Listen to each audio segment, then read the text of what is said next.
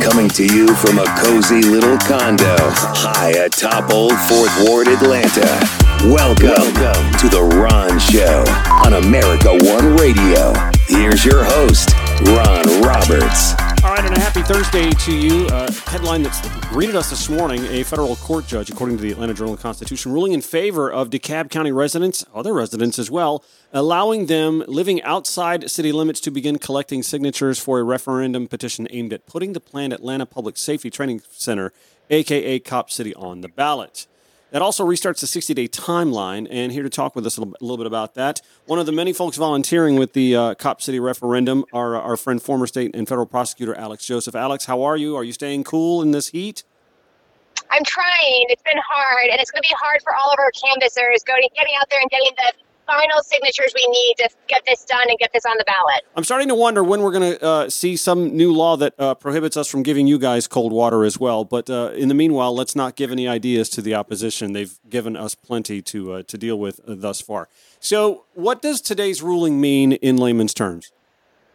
It means two things. So first, this was a lawsuit to challenge the requirement that in order to go out and collect signatures, you had to be an Atlanta resident. So this is a residency requirement for petition collectors. Right. That type of requirement has been challenged in 4 states and has been found unconstitutional. So the legal team here knew that they were on firm legal ground when they filed their motion challenging it.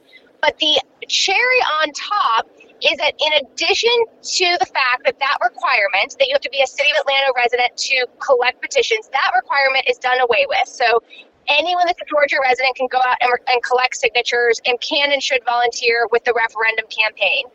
In addition, we get an additional 60 days. So the City of Atlanta has to issue new petition forms that get rid of that residency requirement, that language. And as soon as we have those new petition forms in our hands, we get an additional 60 days. And that is on top of the 60 days that we've had so far. We haven't had 60 days so far, but the almost 50 days we've had so far to collect signatures. So in total, we're going to get almost 120 days to collect these signatures. And that's really exciting because we are halfway towards our goal of collecting 70,000 signatures, and that's the number we need to get this on the ballot. So now with the extra days, it is all but guaranteed that we will reach that finish line and we will get this on the ballot. Okay, that answers a couple of questions that I had right away. That means that the signatures you already have are valid and that the old petitions with the requirement are still going to be valid as well, correct? Correct. And that's just kind of common sense because those signatures that were gathered met that higher requirement. It means that they were gathered and that an Atlanta resident witnessed those signatures being gathered. Nothing else about those signatures would be invalid in any way. So those absolutely count towards our total. And as you mentioned before, any Georgia resident now can participate in circulating the petitions for signatures. Is that right?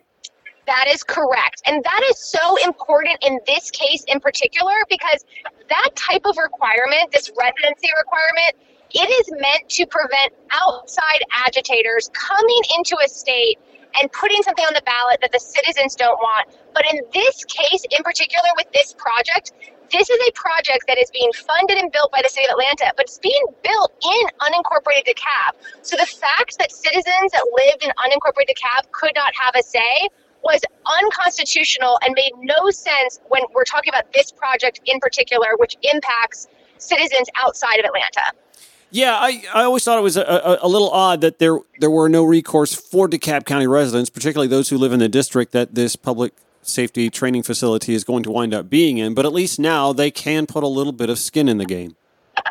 Exactly. I mean, they can participate now in collecting signatures. They still cannot sign. It has to be an Atlanta resident that signs the petition, and that is because it is an Atlanta law that we are seeking to repeal through the referendum, but they can participate in gathering signatures. And I also want to remind any DeKalb County citizens out there that are listening that their CEO, his term is maxed out, so there will be a DeKalb County CEO election next year, and I really think that I want to hear Cop City talked about on the campaign trail with that race. Do we have candidates for that yet? We do. We have 4 candidates, 3 of whom are current sitting county commissioners, and that's going to be the type of election that is decided in a Democratic primary. Mm-hmm. Oh, okay. Good to know. Good to know. But let's clear one thing up, because I have had people ask me this. If you are an Atlanta DeKalb resident, you can sign the petition because you are a City of Atlanta resident. You just happen to live in DeKalb County as well. That's correct. So I myself am an Atlanta resident that lives in DeKalb County. So I live in Eastlake, and I can sign the petition. And what I would say to people, if they're struggling to figure out if they can sign, are you zoned for Atlanta Public Schools? Did you vote for the mayor? But if you're still unsure, you can go to the Secretary of State website and you can look up your voting registration, and it will list your municipality, and you'll need to see Atlanta listed there in order to be eligible to sign the referendum petition. We're with Alex Joseph, former state federal prosecutor. She's also out there volunteering with the Cop City referendum. What do you make of the city and the state's premise that this entire referendum situation is invalid? I want to say 2 things about that, and both are equally important, so I need your listeners to listen to both. So the first thing is, we always knew that this lawsuit was not the right venue to challenge the validity of the referendum. It is too soon, and it's not what the lawsuit was about. So it's sort of like when you're arguing with your spouse, and they bring up what you did on vacation 10 years ago. It's like, no, that's not relevant. Right. And so, but it's important that we acknowledge that they threw in an argument that those lawyers knew was completely irrelevant, and they did it for 2 reasons: to get press, so that there were news articles pointing out that the referendum was invalid in their eyes, which casts doubt on the whole process and makes people not want to sign or volunteer. Yes. And then 2, they did it to put a little earworm in the judge's ear to say, Judge, this whole effort is invalid, so why give them the extra days? Why allow non-Atlanta residents to collect signatures?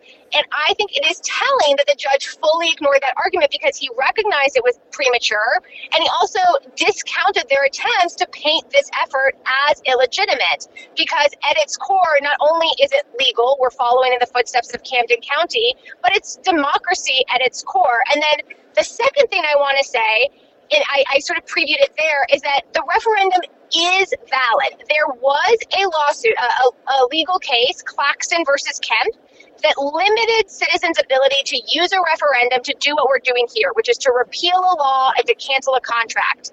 But years later, this year, in fact, Camden County happened, which is a case that went all the way to the Supreme Court, and it reversed Claxton versus Kemp. And it said, no, citizens have the right to referendum, and they have the right to cancel contracts through referendum, and they have the right to repeal unfavorable laws. And so we are following in the footsteps of Camden, which factually is very, very similar to this case. And I am confident that not only is the referendum valid, but it is going to be upheld for the same reasons the referendum was upheld in the Camden case. Yeah, I felt like that was one of those means to just kind of cast out, as you mentioned, on the referendum in and of itself, to maybe inhibit folks from wanting to sign. Did it have any impact like that? We saw it didn't have any impact on the judge. It didn't have any impact, and I did see, and not to quote a tweet, but I did see a really interesting tweet. And we have to remember that this is a giant construction project, that there are large bank loans involved, a lot of private and public funding. Mm-hmm. And one of the arguments I saw on Law Twitter was that they were making that argument to basically assure banks and lenders that this was a project that was going to go forward and the referendum was not going to succeed, because if there is doubt that the project is going to go forward, we're going to start seeing banks not paying out on loans. We're going to see the project struggle to get funding. And I think that that's what they were trying to prevent. And I think that this ruling has, in fact, cast doubt on the entire project, and we are going to see funding start to fall through. There actually have been vendors that have backed out of this project, though, haven't there? I've seen some headlines about that, especially on Twitter. Oh, absolutely. And what this does, and I do want to talk about, I don't know if I'm answering your question, but what this does is by giving us an additional 60 days, mm-hmm. we will no longer be on the November ballot, which was a school board election. We will be on the March ballot, right? Oh. Once we have collected all of our signatures, so you keep hearing the number 70,000. We actually need less. So 70,000 is with a healthy buffer, right? Okay. Once we have a pile of signatures, we are going to file for an injunction, which is a court order halting the construction. And I am confident, one, we will get the court order halting the construction while we argue over the petition signatures and make sure we have enough, right? Mm-hmm. But then there's no reason to think we won't get the injunction all the way through the March election. So what we are forecasting is that we're going to get a court order to stop the construction, and that court order is going to be in place until the March election. So this project will be on hold for many months to come once we've collected all the signatures. And I think that there are attorneys right now for the state of Atlanta, there are attorneys at the Atlanta Police Foundation, and they're saying the same thing to their client. And I think that those rooms are full of panic. So not being on the November ballot, but then getting placed on the March ballot, tell us about the differences. What sort of turnout can you expect from, is that the primary? Is that the... Yeah, so that is the primary. And initially, we were concerned that would be the Republican primary as President Biden was unopposed. It now appears that President Biden will be opposed, which means that will be a contested Democratic primary and a Republican primary, which is good for just general turnout the vote efforts. We have done internal polling to compare the November election to the March election, and as is to be expected, many more people turn out for the primary than turn out for a school board election. Oh. So we will, in fact, have to turn out more people, but we also have additional time to raise funds, to do marketing, and frankly, I think this referendum win right now that we're talking about in the court, it really validates this entire movement and the referendum campaign itself, and people are seeing that it is legal, it is valid, and it's going to succeed. And I think it is a huge endorsement of our efforts, and so I think we're going to see a lot more support. We are with Alex Joseph, former state federal prosecutor, attorney, and a volunteer with the Stop Cop City referendum campaign, out there literally on the streets getting these signatures. What is the mood? I mean, it's like 100 degrees. The humidity is unbearable. How are the folks out there on the streets kind of keeping their moods bright and keeping smiles on their faces while wiping away the sweat and getting these signatures? Right. So, I mean, I personally collected almost 500 signatures. I volunteer in our East Side office 2 days a week, so I really am deeply involved in this. Mm-hmm. And I will say that, I keep joking, but the referendum is the place to volunteer if you're looking for a date. It's a lot of young people, a lot of excitement, a lot of eager beavers. And what I would like to say is, in order to get on the ballot, we only need 15% of registered voters. And so what I have been telling the people I train to collect signatures is, if you go to a restaurant or you go to a party or a festival and 80% of people are saying no, but 20% of people are saying yes, congrats, we're going to get on the ballot, right? Yeah. But what we are seeing is that our volunteers are being flooded with enthusiasm and excitement no matter where they set up. And I keep telling people, no one believes me, but I work in Buckhead, and I go to Buckhead Starbucks every morning to get my morning coffee, and I get 5 signatures every single day without lifting a finger, even in Buckhead. So there is not a part of Atlanta where we are not getting the signatures we need, and we are being met with a lot of enthusiasm. And when we are met with questions, it's about, well, where are the officers going to train if this is not built? And I just want to remind everyone that there is a perfectly good state-of-the-art training center in Forsyth, Georgia, about 45 minutes from Atlanta, and it's where APD currently trains, and they can keep training there. So they have a state-of-the-art multi-acre facility, and that's where they should keep training. Well, and Fulton County wants to build one of their own, too. That's correct. Yeah, I mean, a big point that I've been making to people as they're signing is this facility is estimated to be $90 million. The price tag is going up. And Fulton County just announced that they're building their own training center. So Metro Atlanta will have 2 of these giant training centers, but that one is just $15 million. And I really want an answer as to why they're such disparate prices, because why is one $90 million and one is $15 million? And I think realistically, if Cop City is allowed to be built in Atlanta, we will see an arms race of these types of facilities across our state and frankly across the nation, because these types of facilities do not make our community safer. This is not what police officers need to be better at policing. What they are is a shiny thing for elected officials to point to and say, look at what I built for you, and it looks real good on a campaign poster. I was also going to say that it's almost like a recruiting tool. I follow college football a lot, and so I know how the facilities race is with college. They all want those indoor practice facilities with the 50-yard indoor facility so that the players can practice inside the elements on a hot day like this. To me, it's no different than a recruiting tool to bring in officers as well.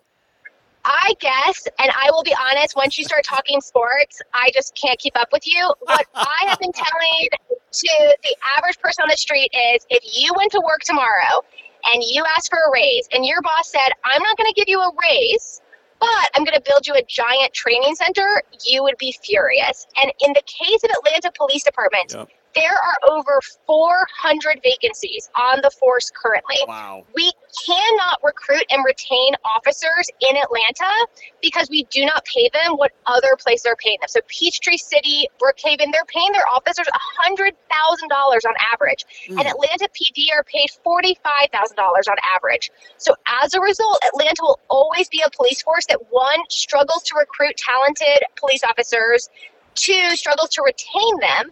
And so we will be hiring new recruits with no experience. We will be spending the money to train them up, and then we will be shipping them out to these suburbs, these wealthy cities that can afford to pay them what they want to be paid.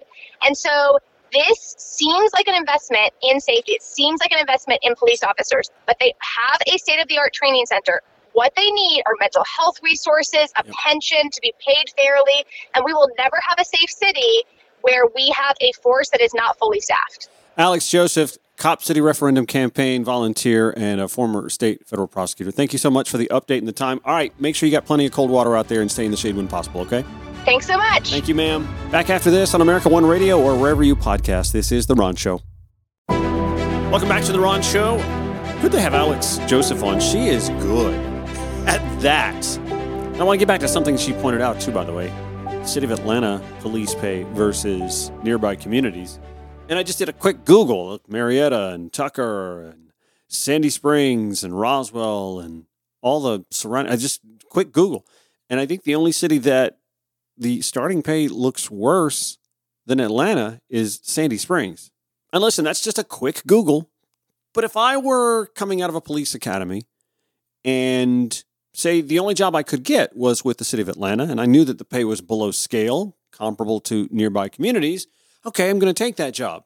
But as soon as I sign the ink, however long my contract might be, if they make you sign a contract, I'm looking elsewhere the entire time. I'm looking for that better pay. If it's $5 grand, $7 grand, upwards of 9, 10, 11, 12 grand more per year, why wouldn't I be doing that? And if you're an Atlanta taxpayer, city of Atlanta taxpayer, and you know that you're getting these fresh recruits right out of the police academy, and they're getting all that experience while you pay for that, but then they take that experience, knowing that they're going to take that experience somewhere else the minute they can, are you not throwing money away? Are you not literally investing in the public safety of another community by providing that on-the-job training? Yeah, you're paying them, don't get me wrong, but you're also paying them while they're training for the next gig that they are assuredly going to take. I used to work in retail in high school and college, and I can't tell you how many times I worked for one particular grocery chain, and it was their policy. They don't pay anybody more than minimum wage. That was it. And we lost a lot of them to better paying jobs, and of course, the minute they could, that's when they left, and they take the experience that they gained under our watch, under our tutelage, and onboarding and training a new employee in just about any job is paying them to do nothing but learn to do the job in the first place. And then they spend a little bit of time doing the job for you and picking up even more, expertise, more knowledge and experience at what they're doing. And then the minute they can go, they take all that you've invested in their learning and training and on-the-job experience and expertise and experience. They take all of that and go across town, and the other employer benefits from it. That's exactly what you're literally, as a tax-paying citizen of the city of Atlanta, you're literally throwing money away or actually investing in another municipality or county's sheriff or police department for them to benefit from it. That's not right. And that's something that should be considered when you decide if you're going to sign the petition, and then come March, if you're going to vote for or against keeping the contract for the Atlanta Public Safety Training Facility.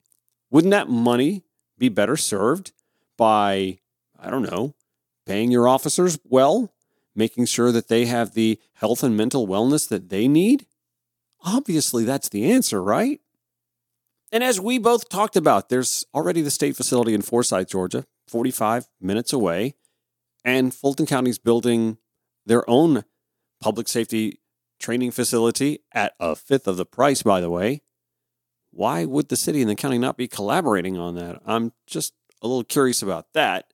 And if I'm the Atlanta Police Foundation, literally, you are a foundation benefiting Atlanta Police. Not the department, but the officers, right? Why are you not advocating for this money to go towards the officers' needs? Starting with the take-home pay. I mean, I can't be the only one that sees there's like an obvious answer to how to please just about everyone, at least 50% or better, without pissing off a ton of people and pissing away a lot of money in the process. It just seems like it's right there. Fulton County's going to build their thing. Why don't you just collaborate with them, save that money, or actually put that money into your officers for their take home, for their well-being? It's just so obvious, right? I've been asked, by the way, are you for or are you against this public safety training facility? I've never really been on the record. Obviously, I've given airtime to the folks protesting it. So that should be a clue, I guess, but I really just felt it was fair to give two sides to the story since local media really doesn't. No, I think I've decided I'm pretty much against this. I think it's a huge waste of money, and it's forcing a facility on taxpayers that don't get to have a say in it in another jurisdiction. It just makes no sense. Back after this. Call or text The Ron Show anytime at 404-919-2725. The Ron Show on America One Radio. Well, there is this somewhat exodus from, do we call it X now? Or Twitter? It's still Twitter with the X. Elon Musk is weird. Anyway, I'm still there. I'm still keeping up. In fact, I am admittedly like many who launched a Threads account, and you can find me on Threads at Ron Show ATL, just as you can find me on Twitter at Ron Show ATL. Haven't left it yet. There are those that have. In fact, our prior guest, Alex Joseph, she's off Twitter. Okay, I admire the commitment to anything but Elon. However, until it's, we've gotten the all clear that some other entity like Threads can be more like Twitter without exactly just stealing from Twitter, which I think is Elon's argument to the Zuck. Yeah, I'm still there. Got one foot on one boat and one foot on the other and going downstream. I saw this tweet from Fred Wellman. Fred is the host of On Democracy podcast on something called Midas Touch, MEIDAS Touch. And he's also the national chairman of the Forgotten Democrats. Okay.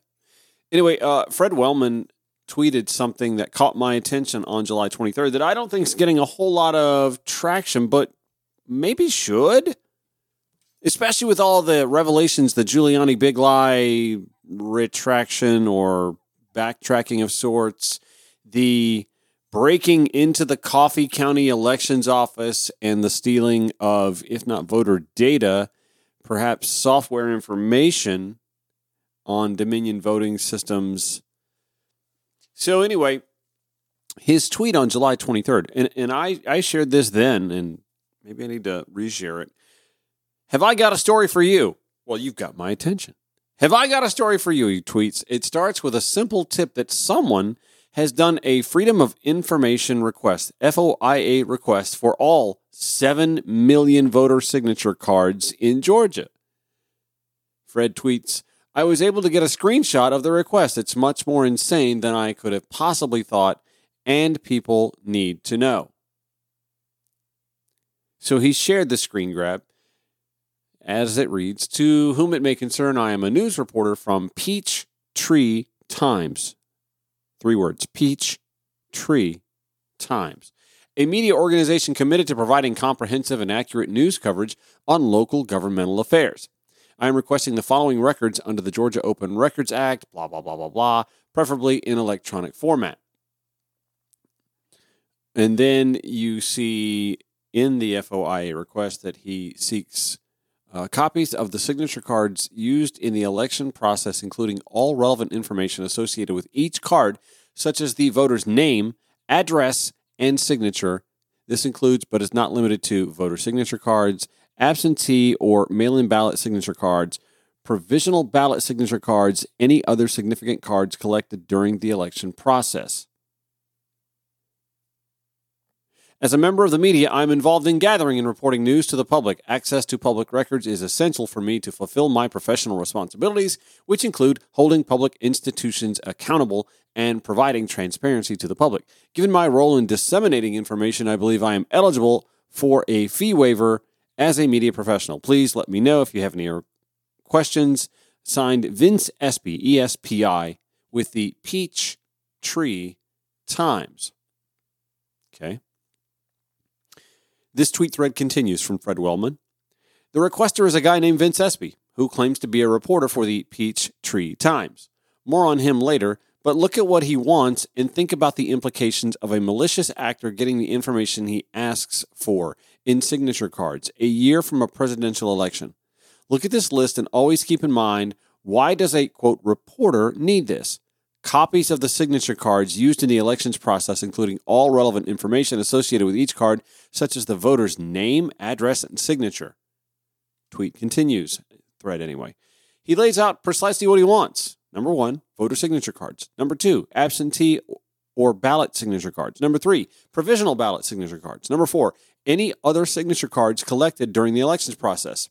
You're talking about 7 million records that will need redaction. Again, Fred Wellman asks, why? The thread continues. So Vince Espy says he's a member of the media, so he gets the fees waived, is he? He claims Peachtree Times. They are part of an AstroTurf media network. More on them later. You see, Vince has lots of jobs, but his real job is being a right-wing data miner. Google helps. He's a busy beaver with lots of jobs. Here he works for local labs in Illinois. And in April 2023, wanted the mission statement of Antioch schools in Illinois. Here he is again, back in October 2020, working for local labs, asking for 2 years records on any guest speakers at Illinois' Crystal Lake School District in Northwest Chicago. Here is a fun one for Jacksonville, Illinois School District with local labs, again in September 2021, requesting, quote, a list of all materials in your district that fall under the 1619 project. Fred Wellman's thread continues. October 21, he hit Union Ridge schools with a whole list of Moms for Liberty questions from local labs. Number 1, COVID-19 protocol response. Number 2, 1619 project curriculum. Number 3, American Rescue Plan, elementary and secondary school emergency relief. Fred Wellman's tweet thread continues. If you Google Vince Espy plus Peachtree Times, he never shows up. His company is Local Labs. By the way, that's one word, no, like local labs, just no space. And they advertise themselves as a data miner for media. What news media? Fred Wellman asks. Peachtree Times is part of a huge right-wing AstroTurf op of, quote, local news sites funded by a network of cutouts. Fred's thread continues. Columbia Journalism Review did a deep dive on this dark money operation and its many layers of foundations and cutout organizations to hide the money tied to, quote, metric media. It's insane how big this operation is. And then he shares a couple stories from the Columbia Journalism Review. One of them headlined, the Metric Media Network runs more than 12,000 local news sites. Here are some of the nonprofits funding them. And by the way, I'll put this entire tweet thread and maybe even these links as well, although you can find them in the tweet thread in today's show notes at ronshowatl.com. Fred Wellman continues. How do I know Peachtree Times is part of this vast AstroTurf network? They tell you right on the About page. It's actually a 501c3, which tells you how broken the IRS system is for nonprofit oversight. You ain't wrong there. Here is the number one story on this Georgia Quote local news site right now. A hard-hitting story about how we need to pay attention to the Texas border. Notice the story is based on militia Tea Party patriots. The founder of TPP is also the founder of Metric Media. And then he shows you a screen grab. Fred Wellman continues. So Vince Espy is not a reporter by any means. He's a well-funded data miner for far-right groups asking questions right out of the Moms for Liberty playbook. Now he is requesting all of the signatures of every voter in Georgia pretending to be a reporter to get it for free. Fred Wellman's tweet thread continues. What would far-right groups do with every single voter's name, address, and signature? Well, before I continue with that tweet, I'm going to give you a sample of an interview between Brian Tyler Cohen and Mark Elias about Georgia's HB 202 and what it lets folks do who want to challenge your right to vote.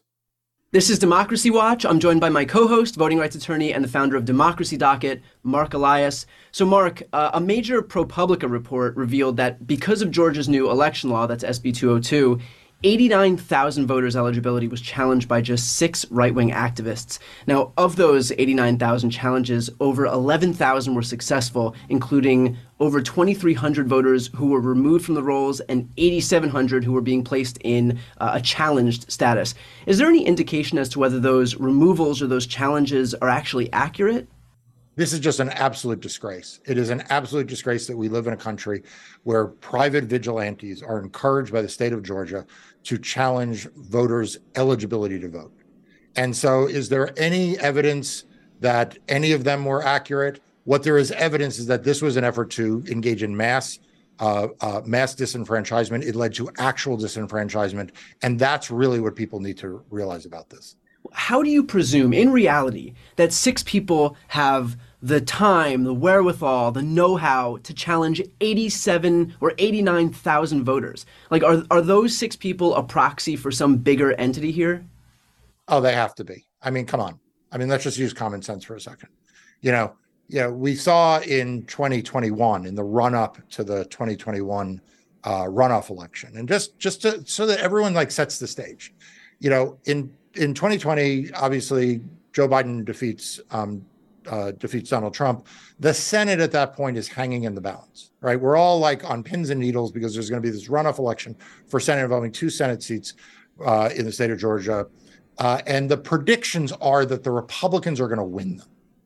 But the Republicans are internally divided over the crazy stuff that Donald Trump is spewing at that point about the outcome of 2020. So there is an organized effort to challenge 364,000 voters in advance of that runoff election. And we know that was an organized effort. My law firm is in fact suing some of the people who helped organize that effort. So to answer your question, is this 6 random people, 2 years later? Come on. We know what this is, Brian. This is a nationwide effort to deny people the right to vote, and in Georgia, it is taking form in these vigilante voter purges. So, to go back to the question that Fred Wellman asked, what would far-right groups do with every single voter's name, address, and signature? Question: intimidate people who are scared that their signature might look different? Target them with disinformation? Get them kicked off the voter rolls? What is Georgia doing about this outrageous request, he asked. Why haven't we heard about it until now? Is Georgia's Secretary of State, he ats him there, quietly going to give millions of Georgia personal info to a dark money front group? Does Stacey Abrams, Senator John Ossoff, or Reverend Warnock, he adds all 3 of them, know about this? I have heard it's about 30 cents per record in fees. That's $2.1 million if paid. If I was a Georgia voter, I would be losing my right now, knowing that elections offices around the state are working on filling this request and giving your info to a fake news group for uncertain reasons. This is voter intimidation, suppression, and anti-democracy in action. Fred Wellman continues. What about Brian Kemp? He adds him. Are you going to let your citizens be treated like this? Or are you afraid of the Mercers and the other right-wing billionaires probably funding this? I'd love to see Greg Bluestein, he adds him, or GPB News, he adds them, take a look at this and ask some hard questions. Lots of questions. By the way, if you are one of many who listen to America One Radio and this show, or this podcast even, from outside the state of Georgia, Fred asks a question that could be pertinent to where you live, if you live in the United States.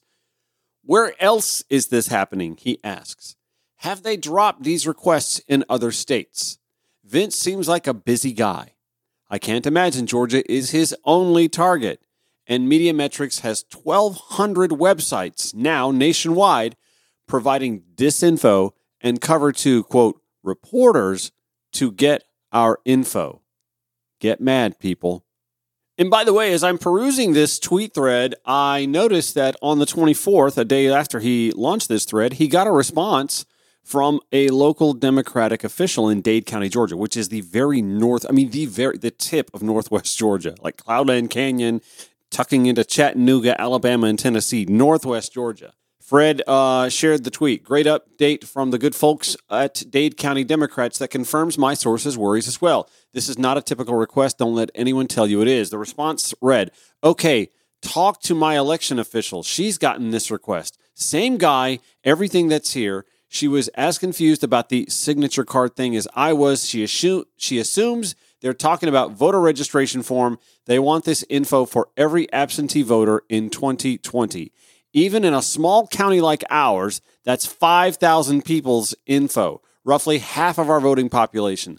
That's an enormous man-hour request if it is determined to be a valid one. She's turned the request over to the county attorney to see what is public information that has to be given and what is not. Also, they're not doing anything until they get paid. I told her about the guy pretending to be a journalist to try and get the stuff for free. The Dade County Democrats tweet continues.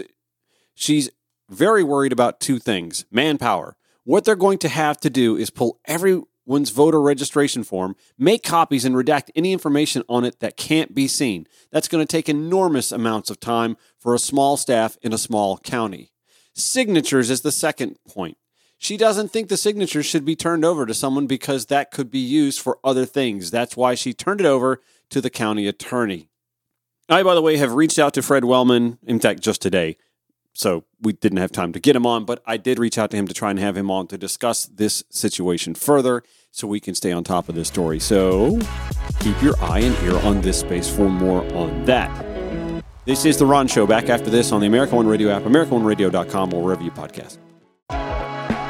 Welcome back. Final segment of The Ron Show for Thursday, and the big news that greeted us this morning economically was, well, let me just let the Fox business people tell you. This, Maria, 2.4%. Wow. This is the first read, the advanced read for second quarter GDP. Estimate was only for 1.8%. Talk about a strong economy. There goes that recession talk, right? And what's interesting here is the expectation was we were going to have a weaker Q2, this first read, than we had in Q1. Remember, we had a 2% read in Q1 for this year. We were thinking we were going to have a slowdown. It's the opposite, 2.4%. And, even the range, this is in the high end of the range that economists were looking for. So that's pretty darn interesting. Really, Q4 was 2.6%. So economy is still strong. So you would think, by the way, that this would also reflect on Fox Business's website. Well, it doesn't. Let's see. I cannot find it on the top half of the website. Here's what I do see. Airline says domestic fares are sliding and threatening to chill record revenue growth. Dow loses more than 200 points today to snap a 13-day run. See, Wall Street isn't happy that our economy's doing well. Is that because maybe political prospects for the left are looking better? Hey, Ford raises their full-year guidance after a solid earnings beat. Let's see. I'm just kind of going through here. Oh, Trump grand jury leaves for the day with no indictments in sight yet. Although they are putting up barriers around the Fulton County Courthouse as we speak. Let's see. Bud Light maker to lay off, well, hundreds. I'm still looking for anything here. I'm scrolling. Oh, here it is. After the Sweet Green shares tumble after salad chain reports weak sales but narrowing losses, then I see the headline. GDP grew at 2.4% pace in the second quarter, topping expectations despite recession's calls. Okay, Fox Business, you're there. Way down there, but I see it.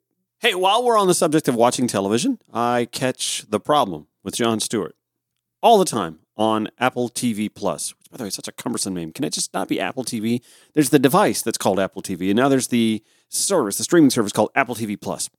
And Anyway, it's a can't miss show. I watch it all the time, but I miss him on the Daily Show. Anyway, I miss the Daily Show, but I definitely miss him on the Daily Show. Speaking of the economy. So the working class needs to take its medicine for the overall good of the country. It's going to be painful, but it's necessary. Hey, what about since CEO pay has far outpaced worker wage increases? Should we come up with a medicine that deals with that? Some of these people are worth a lot more than they make. They're the ones, Judge, to your point, that are producing the wealth. These are small countries these people are managing. Oh, my God. We should be praising these people to heaven. The way I see it, you need to look at CEOs like they're great athletes.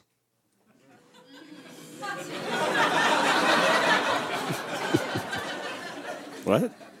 I don't think I see it.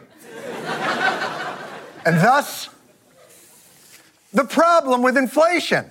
Our leading economic minds have one and only one fix for easing the pain of inflation for the working people. Yep. And that fix is the Fed raises interest rates to crush demand and lower wages, because wages rising must be the principal cause of inflation. Is there anything else, though, that the chairman of the Fed wanted to add to that? I don't think wages are the principal story of why prices are going up. I don't think that. Then what the So it turns out the only tool we have to bring down inflation doesn't actually address the principal reasons inflation went up, just the part that helped you. The factors impacting inflation globally are complicated. Inflation, we have to remember, was caused by COVID. We've got supply chain issues. And it's got everything to do with Russia invading Ukraine. Labor shortage. Drought in California. Tax hikes. Avian flu. Corporate greed. Corporate avian greed! Yes, it turns out one of the things rising much faster than wages is profit. Yep. U.S. corporate profit margins are the biggest they've been since the 1950s. Oil companies, the highest profits in 115 years. Meatpacking profits, 300% up. Egg profits, 65% up in 1 year. I mean, for God's sakes, if it helps, I'll just start laying eggs. Can't be that hard. But then there's Nikki Haley, who you may have heard is running for president and is actually, I believe, either tied with or leading a fellow by the name of Ron DeSantis in one of the early states. Anyway, here's what she has to say about the economy and how great capitalism is when its government's hands are off of it. I'm a conservative Republican. I believe that, small businesses are the heartbeat of the economy. And if small businesses have cash flow, they don't go on vacation, they hire people. I believe that government needs to stay out of the way. I believe capitalism has been the one and only way to lift up people in the history of the world. We don't need to start into the socialism creep. And I think freedom reigns. And socialism, I think we need to let that happen. I like that. So, wait a minute. Capitalism? What did she say? I believe capitalism has been the one and only way to lift up people in the history of the world. Except capitalism requires a strong, healthy workforce, an educated workforce, right? And capitalism can't provide that on its own. In fact, left to its own devices, it does the exact opposite. It doesn't care about the health and wellness of the population around it. And it doesn't provide education at no cost. But Nikki Haley is part of a political faction now that knows that the path to least resistance is just the easiest way to go. She's not going to get to the White House on the backs of small donors. She knows she's got to depend on the big check writers. So she's going to protect them. While she's giving us the ham-handed Main Street USA small business chat, just keep in mind, we're watching as Elon Musk is destroying a social media network that was pretty healthy and vibrant when he got it and is in the throes of its death knell as we speak. And she seeks the nomination of a party that would much rather give progressively bigger tax cuts to the better off than to the small business owner. That's going to do it for The Ron Show. Back tomorrow, 5 to 6 p.m. here on the America One Radio app, AmericaOneRadio.com, or wherever you podcast. More at RonShowATL.com.